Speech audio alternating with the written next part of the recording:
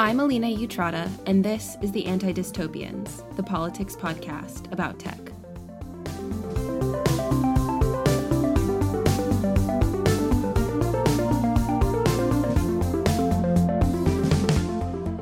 The Anti-Dystopians is hosted and produced by me to provide a space to have conversations about radical and critical approaches to technology. If you'd like to support the production of the Anti-Dystopians, you can subscribe to our email newsletter by following the links below. We also include links to articles, books, or other additional reading mentioned in our conversations, as well as alerts about upcoming episodes, so be sure to take a look. To stop the world from descending into dystopia, subscribe to the Anti-Dystopians wherever you get your podcasts.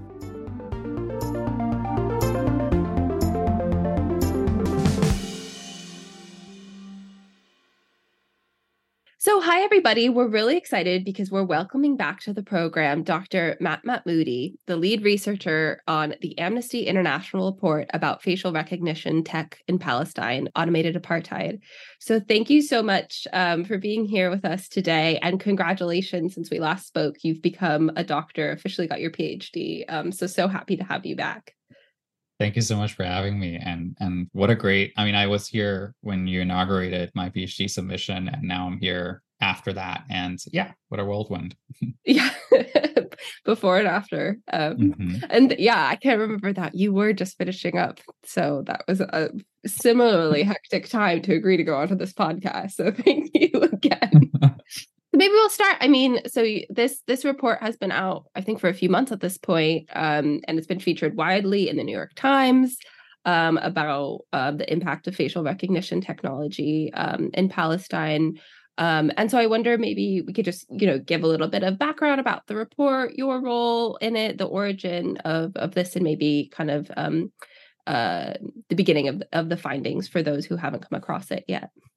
Sure. Okay. So I worked together with our Middle East and North Africa regional office. So I'm at Amnesty Tech on producing this report, which takes a point of departure in an earlier report that we'd done on the situation in Israel-Palestine, and in particular the occupied Palestinian territories, drawing on international law to effectively identify the situation as tantamount to the international crime of apartheid. And under the international crime of apartheid, there are a number of inhumane acts that have to occur in order for that crime to be relevant, one of which includes fragmentation, heavy and arbitrary restrictions on the freedom of movement, sort of obstructions to access to medical care, and obstructions to family life and reunification. There's a huge list of factors. And part of what we became interested in as a sort of a next stage in our work on facial recognition globally was the ways in which AI-driven surveillance in particular was being used to augment and exacerbate aspects of those inhuman acts in the context of the occupied Palestinian territories. And so, working together with my colleagues across our regional office and with local organizations that have been working on this issue, including a whistleblower organization known as Breaking the Silence, which consists of former Israeli security forces who have spoken openly against the system and are providing crucial testimony around how a lot of the tools of repression are being used and deployed. We're able to sort of glean some of the architecture of surveillance and oppression in the along the digital domain that is being used to automate, as it were, apartheid. And so the report focuses on the ways in which facial recognition is reinforcing aspects of apartheid in the OPT. We pay particular attention to the ways in which restrictions on freedom of movement are being reinforced, as well as the ways in which this coercive environment, which exists in Palestine, which is intended to force Palestinians out of areas of key strategic interest to Israeli authorities and illegal settlers, is being exacerbated and cemented through the use of facial recognition surveillance. We pay attention to the ways in which this is happening in Hebron, which has largely been slated as a smart city initiative, where Israeli security forces are experimenting with various AI tools. There have been several iterations of different facial recognition technologies that have been tried and tested in this area. Most recently, as we reveal within the report, at the checkpoints, so really being used in a way of algorithmically governing how Palestinians get to access things as basic as access to medical care, work, education, etc. And then looking at East Jerusalem as well, which was important because Jerusalem is often situated as sort of a tourist site, as a holy city, as a place in which you may sort of not be aware of the creeping ways in which an illegal and internationally recognized illegal annexation has been ongoing, and in which surveillance in particular, following the aftermath of the evictions of Sheikh Jarrah in 2021, has been playing a key part in the ways in which both illegal settlers have been occupying aspects and annexing aspects of areas that are predominantly and historically home to Palestinians, using surveillance in combination with Israeli security forces doing the same, and really crushing any form of social life and access to safe exercise of the right to protest, for example. So I wonder if maybe you could give us just kind of an overview of like the technological aspects of how this system is set up. I mean, we often think of like facial rec as this kind of like unmoving cameras mounted on walls with CCTV footage. But one of the really interesting things to come up in your report is how soldiers, you call it a gamified system, and how this is really individuals taking photos. And so maybe you could talk about how technologically these systems and facial rec is being set up, what it means to be gamified. And the other thing I found really interesting, you may or may not know this, is that all of these systems had wolves in their name, and if there was some significance to why Wolf Pack and Red Wolf and Blue Wolf is what they're called. Yeah. So let's start from the top. There in Hebron, we revealed this latest facial recognition system known as Red Wolf, which is really just the most recent iteration of a slew of facial recognition tools that have been deployed in Hebron under the Smart City banner. It includes other apps, such as Blue Wolf, as well as a previous, much older surveillance registry known as Wolfpack, in addition to a settler surveillance system known as White Wolf. And sort of with Red Wolf, Israeli authorities have really taken the worst possible dystopian fantasies, the idea of sort of an augmented system that controls and dominates Palestinians, and made a reality out of it. What we're dealing with here is, first and foremost, I'll go in sort of order of chronology here. So with the Wolfpack system, we have this analog database where if, say, an Israeli soldier was stopping a Palestinian, they would call up on the radio. Somebody in an operations room would provide the detail on the individual that they detained. Now enter Blue Wolf. The Blue Wolf system, which was originally exposed in November 2021 by Elizabeth Dwoskin of the Washington Post, is basically an app where Israeli soldiers who were already conducting what they call intelligent mapping raids, which were basically raids on unsuspecting families and homes, sometimes in the middle of the night, where they were being lined up. Information was being gathered about who lives in the household and what the household looks like from inside, just in case.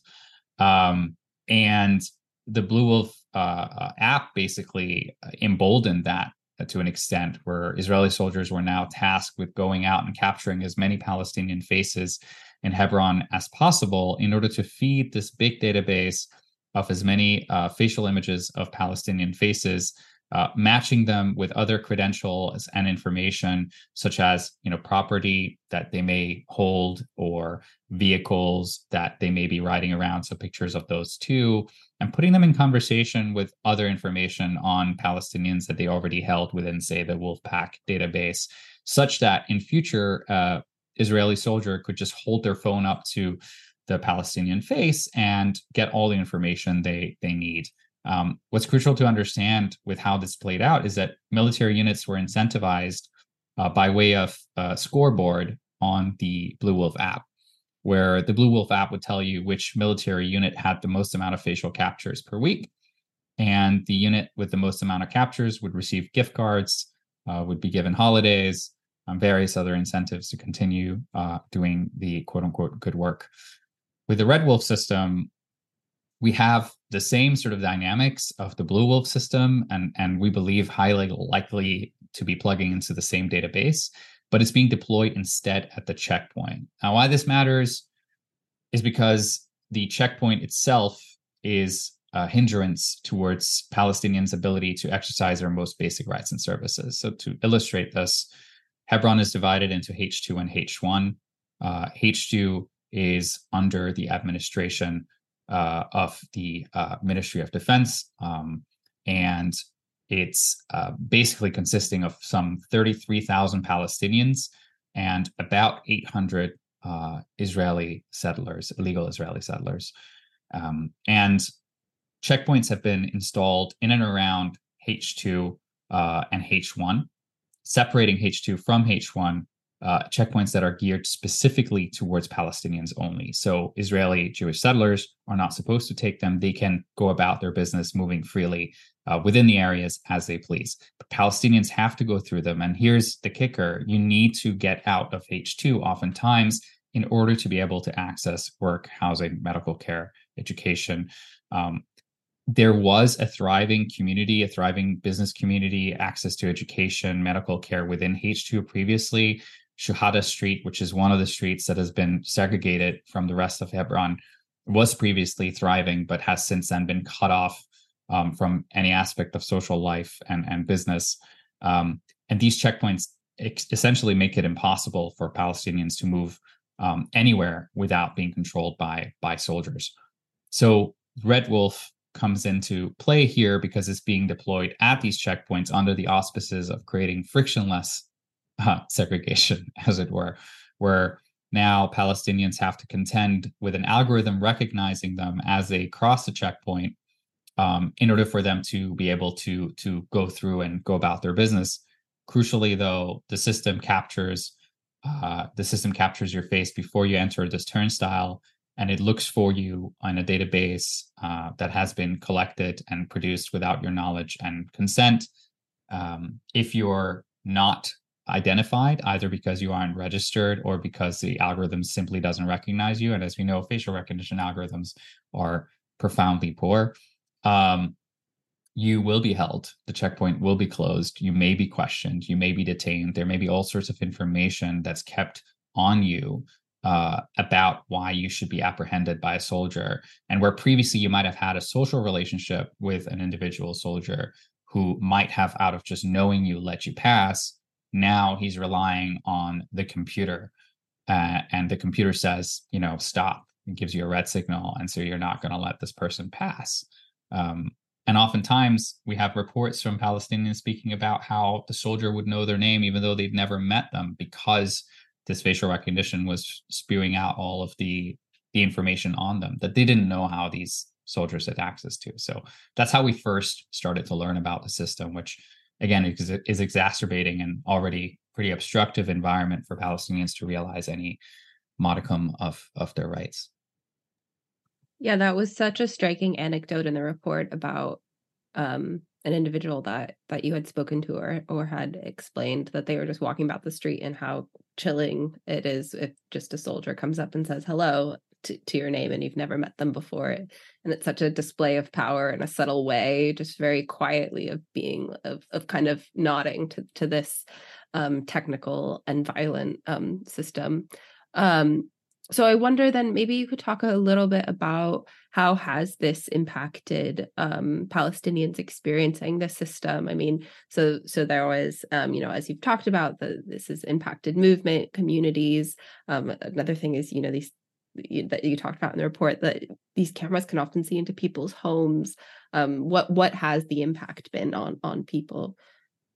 Well, So turning back to some of the testimonies that we were able to access from soldiers themselves via Breaking the Silence, the sort of line of reasoning, of strategic reasoning, is we're carrying out this form of conduct in an effort to make our presence felt.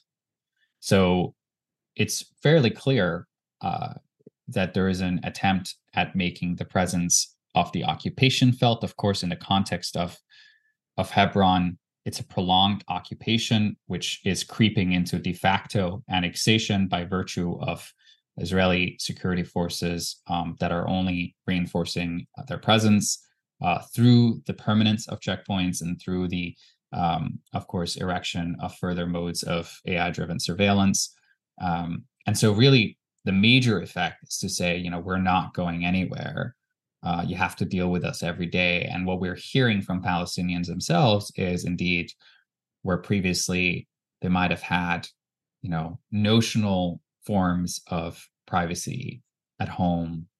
They're now finding themselves in situations in which, in fact, one witness spoke about how they wouldn't normally cover with the hijab at home, but because of the cameras turning towards them, they were now doing that. A few other individuals spoke about how ever since one particular individual spoke about how ever since their husband had passed, they had become particularly aware of how in sort of tandem with their Israeli settler neighbor, as it were, harassing them and wanting to force them out of their home, the camera infrastructures that were operated by Israeli security forces also turning towards them. And so they started barricading to the extent possible their windows as well, with more than just curtains, to avoid both the stone throwing and the surveillance gaze of the occupying state. We had incidents related that we sort of learned about through our interviews with people who live in Silwan, which is an area of East Jerusalem, where folks have been resisting surveillance towers in particular, which have these larger and I should say multiple pan, tilt, and zoom cameras, as well as bullet cameras attached to them, which are operated by Israeli police. They tried to, a few community members have tried to sort of resist by setting fire to the surveillance tower. And I should say, under international law, certainly it's completely within reason to resist surveillance by a force that is illegally annexing your territory. So, even if the state of Israel comes forward with sort of a security justification that, they're ensuring the security of their settlers in the area, well, they have no business being there in the first place. East Jerusalem is an illegally annexed territory. But these individuals had burned the surveillance tower, and ever since then, the number of surveillance cameras in the area by settler homes, as well as the number of towers, had increased. And they were noticing how more and more folks who were coming out in protest were being arrested. And so the simple act of visiting your uncle or your cousin just down the road now included the calculus of, am I going to be caught by one of these cameras, and will I be turned in and associated with this particular form of resistance, even though I'm well within my internationally guaranteed rights, quote unquote, to carry out the kind of resistance that I am. Another final witness sort of spoke to how these forms of apartheid augmenting surveillance had eroded any aspect of social life for Palestinians. Yeah, it was really striking about how these camera systems can be used to just really push people and make people uncomfortable in social places that are then, as you say, just kind of erodes the social and even economic life of certain areas. I wonder, so in the report, you say that Palestinians are the only, I think it's the ethnic group that's subjected to this. And I wonder, could you talk a little bit about why that is and how that happens? Is it because of where these are deployed? They're only deployed at checkpoints. Are Israeli settlers or others being captured on these systems, but just not being scanned, or are they being scanned? Is that facial recognition systems working on them, but it's just not being tied to any other sort of identifying or like say police or military force. But does the potential for that system to be expanded to other racial groups exist? Yeah, so importantly, so I should maybe going back to your earlier question that I didn't address the first time around. Anecdotally, one of the things that we learned, and again, I hesitate to give this answer because there are many different answers to why this is, but one anecdote is that they're referred to as the blue wolf and red wolf and wolf pack and white wolf systems because they're supposed to reveal the wolf in sheep's clothing, which is referring explicitly to Palestinians. Because one app that I didn't mention is, of course, the white wolf system, which is deployed for settlers who then use an app to verify whether a particular Palestinian is allowed to come through their settlement or has a permission to work on their settlement. And we believe that they have access through that app to as sort of aspects of the information that's kept within the Blue Wolf database, which is created by Israeli security forces. So really it's not completely clear where the line between illegal settler who has access to potentially military grade information and the Israeli security forces it's increasingly blurred for Palestinians. And so just knowing that these tools were only creating entries on Palestinians for the purposes of protecting Israeli settlers from Palestinians, being deployed predominantly at checkpoints that are only frequented by Palestinians, it's fairly clear that there is that discriminatory aspect that is intended to dominate Palestinians. And it's again embedded in a context that we recognize as apartheid, where there is one, as it were, legal system that applies to Palestinians and another one that applies to Israelis, where Israeli citizens can seek reparations and possible claims under constitutional provisions. For example, if they were to find themselves subject to facial recognition systems, Palestinians are governed under military law. They have no such claims on the state of Israel, but the state of Israel as an occupying force deploys these systems asymmetrically against Palestinians who have no way of resisting them, really. So as far as the wolf tools go, again, only geared towards Palestinians. Of course, it's very difficult to say with no ambiguity that surveillance present in East Jerusalem isn't also capturing the faces of Israeli nationals or tourists or what have you. But what's clear to us is that there has been a ramping up of where these camera devices are concentrated. So you may have heard of the protests that followed the eviction of some 7 families of Sheikh Jarrah in 2021. Those 7 families saw a number of protests come out in support of them globally, but also locally. And as a result, Israeli security forces, Israeli police deployed CCTV in areas that are of particular significance to Palestinian communities. So in and around Sheikh Jarrah, in and around Damascus Gate, which is the entrance that takes you up towards Al-Aqsa through the old city of East Jerusalem, in and around Al-Aqsa Mosque, and in and around Silwan. Again, all areas that are considered Palestinian. And as we've seen, in particular in areas like Silwan, where illegal settlements have been increasing in particularly sort of violent fashion over the last couple of years, under the auspices of expanding a biblical excavation site, we've seen the number of cameras in those areas also increase, and in turn, Palestinians feeling less safe, as mentioned, to exercise resistance. In fact, there are 2 companies that seem to be having the most amount of devices in the area. We identified TKH Security, which is a surveillance manufacturer domiciled in the Netherlands, and then Hikvision, which is a surveillance manufacturer domiciled in China. In particular, Hikvision cameras seem to be rife and used by both security forces and by settlers in areas like Silwan. So if you go to Silwan and you see surveillance cameras pointing out from the middle towards Palestinian homes, and then surveillance cameras pointing down towards Palestinian homes from settlers who are forming a concentric circle around Palestinian homes, it's very hard to come away and sort of nuance that with Israeli settlers are probably also being captured on these devices, because of course Israeli settlers have recourse under Israeli law to seek their privacy rights, whereas Palestinians don't. And Palestinians are the ones that are being picked up from the street by Israeli security forces. And whenever an incident related to quote unquote terrorism as it pertains to Palestinians is carried out, there's ample footage apparently to demonstrate evidence of said terrorism. But magically, said evidence disappears when it comes to violence against Palestinians in the same areas.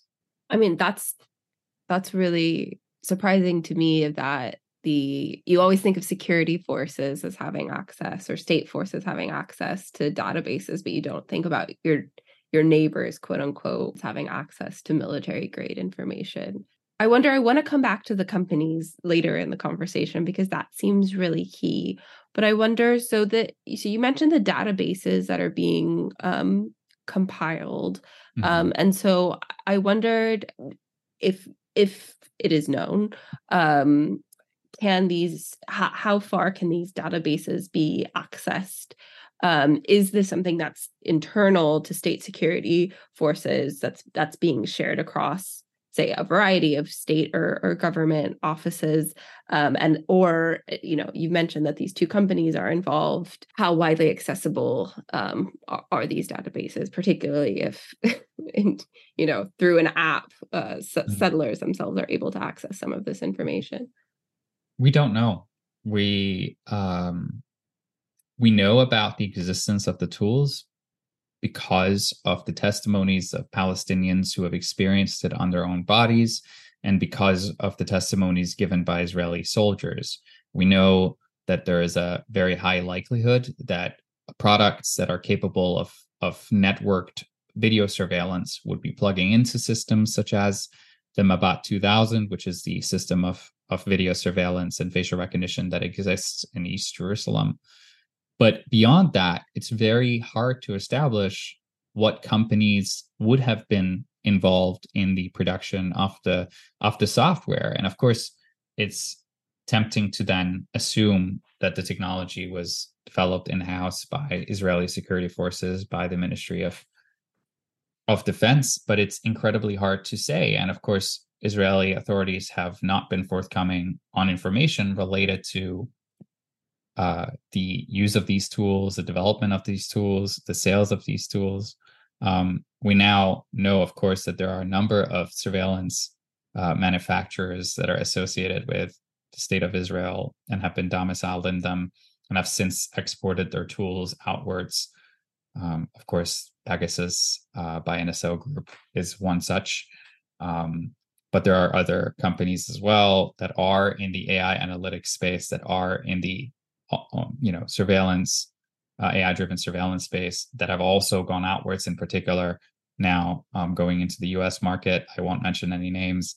And so it wouldn't be surprising, and we should be wary, that the same tools that are used to restrict the freedom of movement of a racialized group in the occupied Palestinian territories of Palestinians could be used to restrict the freedom of movement of anyone at a future date. You could be finding yourself at the behest of a security personnel in the United Kingdom who is whipping up their phone and looking at your face and telling you that you can't be at this particular protest, or you can't be in this particular area because they have some information on you that ties you to a high risk of dissent or high risk of quote unquote terrorism or what have you.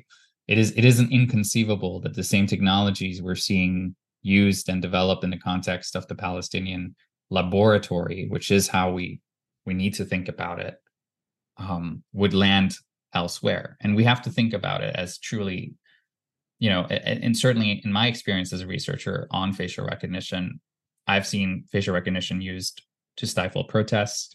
I've seen it used to target Black Lives Matter protesters. I've seen it create less safe spaces, in particular in public housing, where folks are finding themselves, of course, trapped by the fact that they're potentially in a virtual lineup every time that they enter their homes.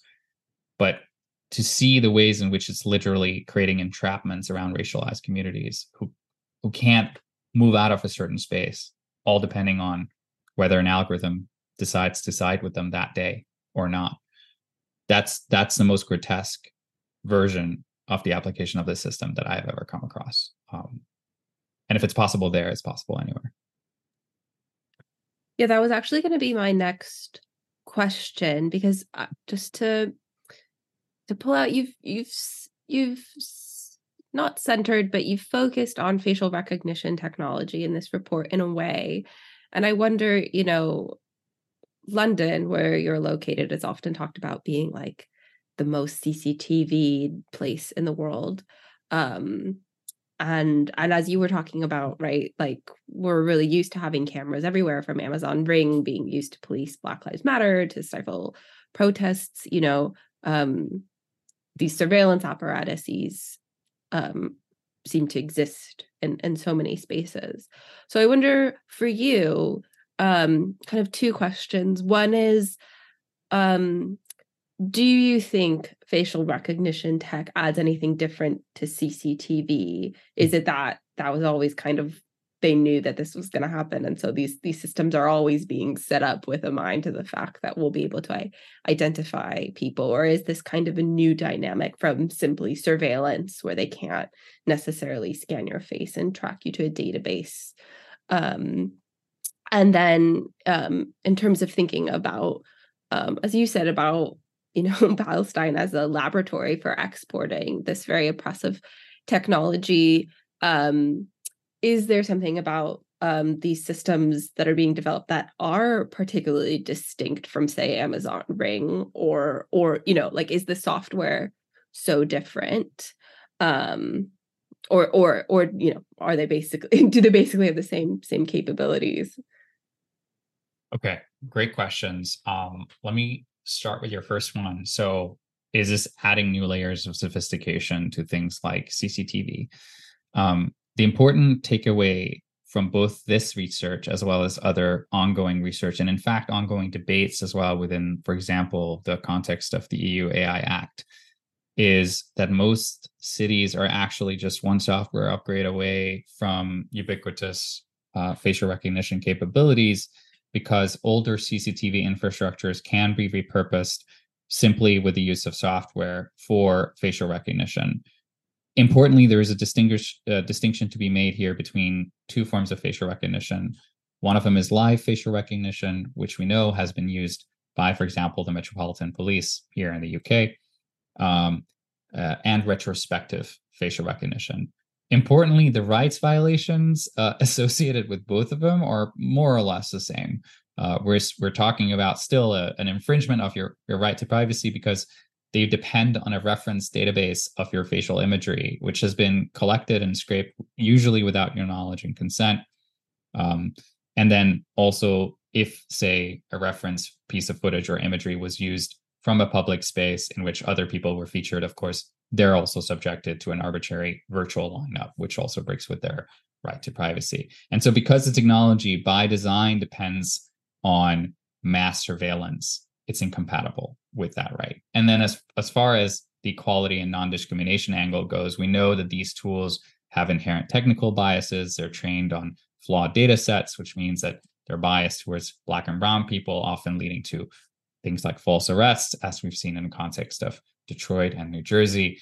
However, even say if you could get the facial recognition algorithm to be 99% accurate, you're still dealing with technologies that are largely deployed around areas that have more community members that are people of color than around neighborhoods that are white. So, and oftentimes they're deployed at the same rate against the same people around the same patterns of, say, stop and frisk policing. So the same people and the same communities that are subject to racist, stop and frisk, discriminatory forms of policing are also subject to facial recognition. So again, it's not compatible with our right to equality and non-discrimination. And then finally, there is the question around the right to protest, which, irrespective of whether the facial recognition runs live or whether the footage is used after the fact to identify protesters, there's still a chilling effect, right? Like, as a protester, you may not be as likely to participate in a protest freely, at least not without having to take considerable precautions, such as obscuring your face, wearing a face mask, wearing sunglasses, what have you, dressing up in a T-Rex suit. I've seen all of it. And without doing that, you're not safe. You're not safe from being surveilled and from being able to exercise your right freely. And so, irrespective of whether it's live, whether it's retrospective, you're still subject to the same rights violation. So as far as I'm concerned, it's not so much that we are witnessing a fundamentally different use of facial recognition in the context of the OPT. It's that we're seeing infrastructures that are already in place, with some additional infrastructure, such as the apps, being utilized to their most violent ends. And all I'm saying that to animate how the same infrastructure that is in place in, say, London could be used towards exactly the same ends as we're seeing facial recognition being used in the OPT. All you would need is a few more blockades to act as the checkpoints. I mean, I know the City of London Corporation have a couple of those around particular spots, and a facial recognition software, which we know has been used before in this country's context. So that's for your first question. Your second question, facial recognition, whether it's using live or retrospective, uses often similar cameras that are used for CCTV. If it's live, they are usually slightly newer and are slightly more sophisticated. If it's retrospective, they can usually use CCTV cameras from the last 10 years, frankly. And just with a software upgrade, as it were, they could run facial recognition on any footage collected through those CCTV cameras. Yeah. And it seems to me what you're saying too about retrospective stuff, retrospective analysis seems like very clearly ripe for abuse in this country, where the protest bill has provisions around if you have previously protested. Just to add as well about facial rec, to leave your phones at home if you're going to. You heard it here first, kids. Yeah. So you kind of touched on this in a few of your answers, but I wanted to ask you explicitly about it, which is about, does facial recognition technology work? And so obviously a lot of the reports we hear here say about like even something kind of mundane like Uber having, facial rec for its drivers to be able to log in and verify your identity, obviously works worse for people who are not white, for people who do not fit the gender binary. And that, this can be used to exclude people from accessing systems that they want to access, but also that it can be used to misidentify people. So a lot of reports, right, in the US say about like police showing up at, normally it's a Black man's house, and they're like, hey, we linked you to all these crimes, and it turns out facial recognition technology, as you said, didn't work. So I wonder, is this the case as well? I mean, is there access to that information about whether in Palestine is this facial recognition technology somehow so much better than everything else? And if it is or is not working, how does, where's the harm in that? Because it seems like if it doesn't identify you, you're harmed. And if it misidentifies you, you're also harmed. So where does the fact that it doesn't work play into harms, if that makes sense? Of course. Yeah. So I think by and large, we have to operate under the assumption that it doesn't work in the immediate short run, but that it still leads to harm, but that it is likely to work really well in future, but that it would still lead to harm. And under that assumption, of course, we still have to, from my perspective, regulate the shit out of it and ban it. and as far as the sort of the snake oil dimension of facial recognition is concerned, like oftentimes you'll have, and this goes actually to the core of how the economy around a lot of AI works, as your listener will probably know very well. It's sort of like they'll make bold claims about aspects of characteristics of people that they'll be able to extrapolate simply by having footage of them.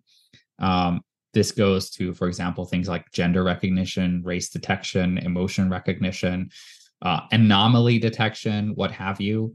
I was incidentally at a symposium that was hosted by IPVM in New York a little while ago, in which they put a lot of these systems under the microscope and test what they can actually do.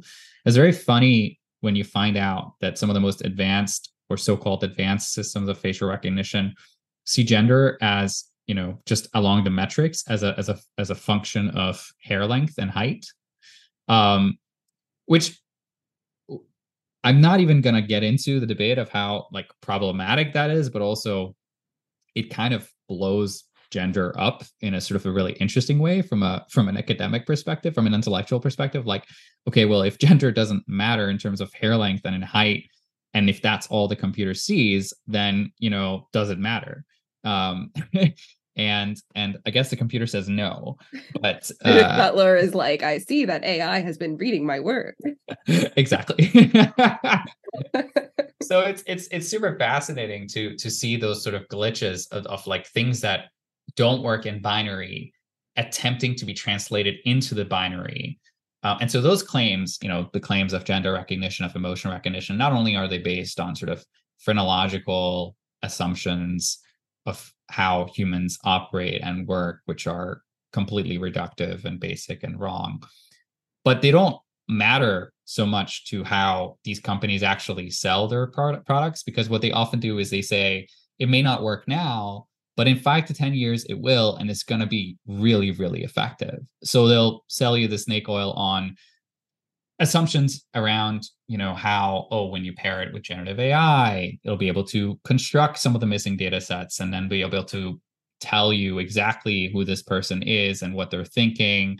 It'll be able to, fly to the moon and come back again, like all sorts of weird anecdotes and scenarios that probably will never be actualized, but the ideas around which, and paired with some former contracts with, say, like high-profile law enforcement agencies, you'll be able to sell quite a few of these tools, even if they'll never be able to perform what you'll want it to perform. And that's how you end up with, say, situations in which law enforcement agencies are working on, on a trial or on nearly free basis of certain facial recognition technology tools that they just apply sort of roguely to, say, footage from a shoplifter, and then end up at the home of Robert Williams in Detroit, arresting him because he vaguely looked black.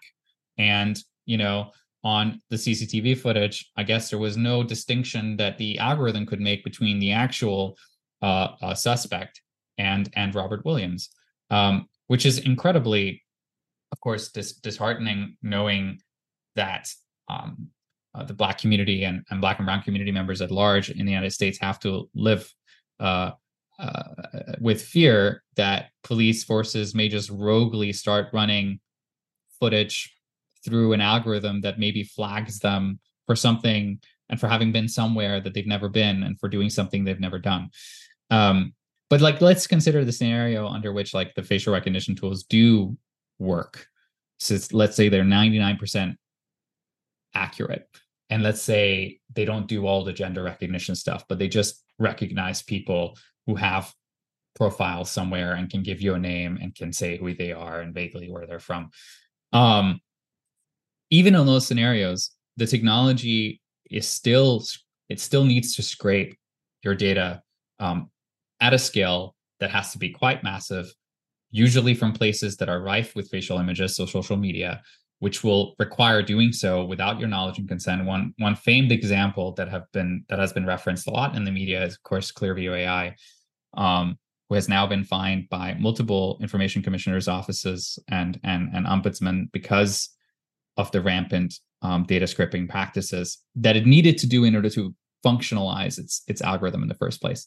So you end up in a scenario in which, your right to privacy is at severe risk. You end up in a scenario in which, of course, these technologies can be used as a cost-effective measure, quote unquote, by police forces to ensure safety, but at the cost of your fundamental rights. So the question is,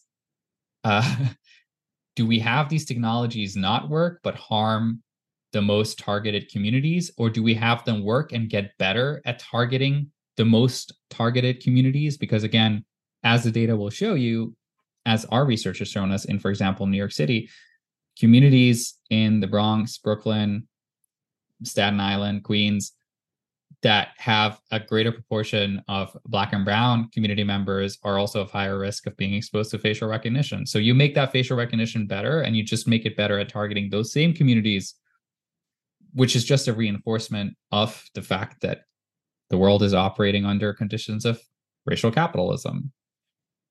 People that are more likely to be structurally targeted by policing are also going to be more targeted by facial recognition. So we shouldn't make it any easier for that to take place. Yeah, it seems like no win scenario. I wonder, so I want to go back to the role of companies because that seems really critical. I mean, we're talking about Clearview AI, and it seems like there's that nexus between companies that sell to state security forces, transnationally, internationally. So I wonder if you could talk a little bit about the companies that because one of them's Dutch, I think. I can't remember where the other one is. And their role in developing these facial recognition and CCTV technologies, what's kind of happening in their home states in terms of, is there any regulation around them? Are the states at all upset that they did this, or are they just thrilled that this is more kind of commerce?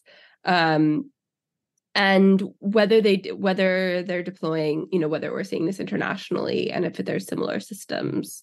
Because I was thinking, we've talked a little bit about the potential for this to happen and to expand in the UK, and in some ways already is in the US. But I was also thinking a bit about the China's system for recognizing its Muslim population, which seems to kind of have a lot of similarity. So are these systems similar, and what are the links between the companies who might be exporting the tech? So I'll start with TKH Security, which is a company that's, again, domiciled in the Netherlands. Netherlands has come under fire recently for having deployed an algorithm for sort of child benefit fraud detection, in which it turned out that algorithm was simply identifying dual citizenship as a variable for fraud and deceit, and so started basically rampantly punishing people for being brown, as it were, for not being from being from the Netherlands and from having additional citizenship. But largely speaking, when Amnesty and other organizations looked at the data, it was clear that ethnic minorities were targeted by that algorithm. And so we're dealing with a country that's eerily aware, to the point where the government came to a standstill, and there was, of course, a new government as a result of some of the fiasco, or some of the, I should say, scandal that emerged from that algorithm. And so it's really quite instructive that this country in particular has no business enabling the usage of AI tools that enable human rights abuses, not at home and not abroad. And TKH Security, a company that has yet to respond to these findings, other than sort of regurgitating a 4-line message in which they claim to not have had any dealings with their Israeli distributor for the last year or so, completely fails in laying out why they entered the agreement in the first place, what they're doing in the country, how they're mitigating the risk of being complicit in apartheid. None of that. And it's really clear to contextualize this within the debate of the EU AI Act. One particular proposal that currently is with the parliament is the proposal to ban the exports of any technology that is banned within the context of the EU AI Act. So say if facial recognition. If retrospective facial recognition is banned under the EU-AI Act, then with this new proposal, it would mean that it also couldn't be exported. Now, of course, the EU-AI Act is just moving into what's called the trilogues phase, where the Commission, the Council, and the Parliament have to land at a consensus. But it's a really pivotal point to make clear that retrospective facial recognition, which is the type of facial recognition we're seeing enabled and used in the context of the occupied Palestinian territories, has to be banned, because if it isn't, then it can be exported, and then it can support these human rights violations. So again, the Netherlands in particular, I think eyes are on them from our perspective, as far as where they will land on the EU-AI Act, and indeed whether they will put in any heightened due diligence processes around exports of these technologies. Then there is a context of Hikvision and China. Unfortunately, I don't have the liberty of speaking of Amnesty's own line on the use of the technology in the context of the persecuted Uyghur Muslim minorities in China. And that's predominantly because Amnesty can only speak about the research that we publish. And we haven't yet published research on this. But I will say that there is plenty of documentation out there, of course, of how social scoring systems and facial recognition with race detection capabilities allegedly are being deployed on Uyghur Muslim minority community members, on how they're potentially being deployed towards the end of interning people, places like Xinjiang. And we also know that Hikvision is a mass producer of cameras that are as readily available in the context of China as they are outside. And that should warrant quite considerable concern. In fact, Big Brother Watch also recently released a report in which they laid out how much of a growing market Hikvision was finding in the UK. So even if you look around the streets of Cambridge, I've been told, you'll be able to find that quite a few of those cameras are, in fact, produced by Hikvision. So whilst I can't speculate as to the nature of what's happening between Hikvision and the oppression of Uyghur Muslim minorities in China, because I can't ascertain that link, what I can say is that it's a growing, unchecked company who certainly has products within the occupied Palestinian territories that are being used to enable apartheid, and who needs to be checked and who needs to be stopped. I want to ask, so you highlighted in the report, and kind of as you're speaking, some ways in which the kind of international or legal context that these systems were harming the right to privacy. You've kind of suggested that you think facial recognition tech and these systems should be regulated and perhaps even banned. So I wonder for you, what is it, where is it that you see kind of resistance to these systems? Should facial recognition, should surveillance be banned? And if so, kind of at what level? I mean, you mentioned the EU, but at what level is that kind of regulation, or even kind of a grassroots resistance possible? Yeah, I mean, so again, let's not forget the Palestinians themselves are resisting these technologies. They're burning down surveillance towers. They're resisting the occupation and annexation and apartheid where they can. And they're still going out and protesting, right? Even though there's a heightened calculus of risk that they have to keep in mind as they're doing it. And that itself is hugely important, to not invisibilize and to make sure that we all appreciate that nobody wants these systems other than Israeli authorities in place. Then there's, of course, like what's happening at the regulatory level. In the EU, we're seeing a landmark artificial intelligence act being, coming to effectively its conclusory stages. The debate right now is around whether retrospective remote biometric identification, i.e. what retrospective facial recognition would fall under, should remain in the category of high risk or should be fully prohibited. So live facial recognition is currently under the fully prohibited list. Somehow the European Commission is convinced that the temporal lag of retrospective facial recognition makes it less prone to the fundamental human rights questions and violations that are at the core of live facial recognition, which I personally believe is a complete technical misunderstanding and perhaps a wee bit of willful ignorance. But we won't get into that right now. And so I guess the fight there is to ensure that all forms of remote biometric identification are included in the prohibited list. Should it do that, we will have one of the most unprecedented progressive regulations that could see the ban on these technologies significantly stifle the market and maybe even have reverberating impacts elsewhere.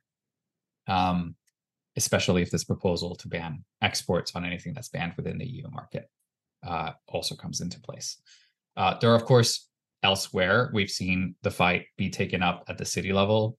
We know that facial recognition in the wake of the murder of George Floyd in particular was banned in places like Somerville in Massachusetts, in Portland, Oregon. And we've just recently, in early May, in fact, seen the introduction of 1 out of 3 bills to ban facial recognition in New York at the city level, the city council, where we're awaiting a decision.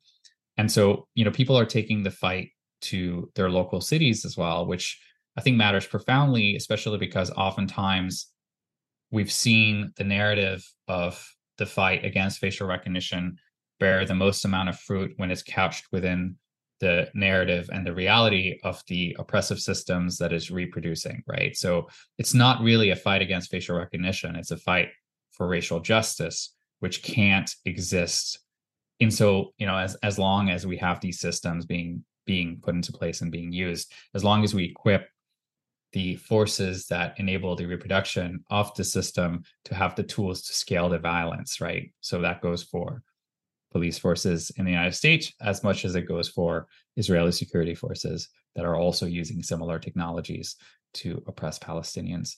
And so it's been really quite heartening to see how that local fight and that local struggle has continued to advance this. And then there are groups like No Tech for Apartheid, which are groups of whistleblowers that came out of the Google Nimbus project and started whistleblowing on a big cloud AI ML environment that was enabling the scaling of AI processing that could, in theory, be used for things like facial recognition, which was explicitly geared for Israeli security.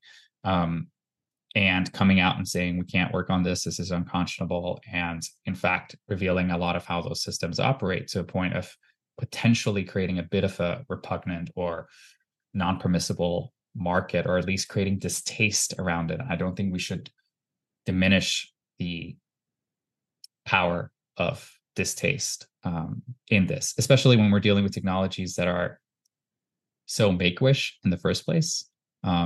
If the technologies themselves are so make-wish in the first place, then surely the tools to fight them can also be based in the realm of imagination to some extent, right? Which is to say, these things don't work. So why should we imagine a possibility in which they do? Why not reveal how they don't, or the kinds of violence they might lead to, and foreclose the possibility of them ever being deployed? Yeah, that's so fantastic. It's very rare that you get kind of almost good news about the potentials for resisting these things. So it's really nice to see how at different levels things are moving along in ways that seem really promising and progressive. Even as this horrible situation is continuing. I wonder, just as a sort of final wrap-up question for you, have you seen any kind of impact of your report? Has there been any kind of response, and what are you thinking about continuing, and what is kind of most important to you prioritizing as you continue to do this either this specific or this kind of research? So I've seen, obviously it was very, very heartening to see how well covered and sympathetically covered, I'd say, in the media it was, which is surprising given the general, I won't say conservatism, but perhaps perhaps conservatism after all that surrounds the issue of apartheid in the OPT. Certainly, I know Amnesty was faced with quite a bit of a difficult media terrain when we released our first report that called the situation apartheid. But this time around, it was simply taken for a fact, and the ways in which the technology was enabling it was explored in depth. And what's been particularly promising to me has been how supporters themselves have come out and sort of spoken to us about how they found that knowing that they could help sever the tie between a particular company and the exercise of apartheid would help weaken the system was the first time where they had some insight into what could actually be done about a situation as dire as that. I suppose one of the other things to come out of this is that we were able to engage in high-level talks. I don't know how much that matters right now, but it will perhaps in future, in rooms with members of European Parliament and European Commission who previously would not have engaged on the topic of apartheid in the OPT, but who seem particularly alarmed around how this especially sci-fi scenario, as they were verbatim sort of perceiving it, was creating particular cause for concern, which of course is slightly difficult to stomach when we wake up to the reality of what's been happening over the last few days with the raids on Jenin, and frankly the past many decades. But of course, if the tech inroads is the way in which we start to have this conversation at forums and institutions that wouldn't otherwise be having it, or that would shy away from the conversation, then that's, I think, a generally positive thing.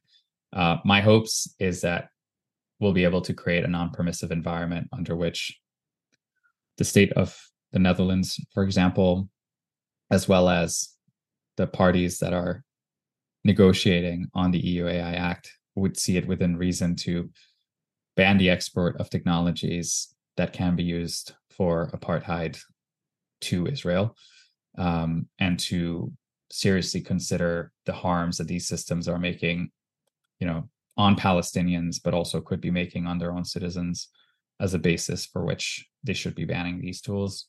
And I see that happening. And I guess like one final sort of positive outcome of the report, again, has been that people have been made aware of how facial recognition is not just something that's all around you and that you should just accept because it's ephemeral and it's ubiquitous and it doesn't affect you immediately, maybe as a middle class white person who is going about your everyday life, but actually understanding the kinds of extremes that they can be taken to.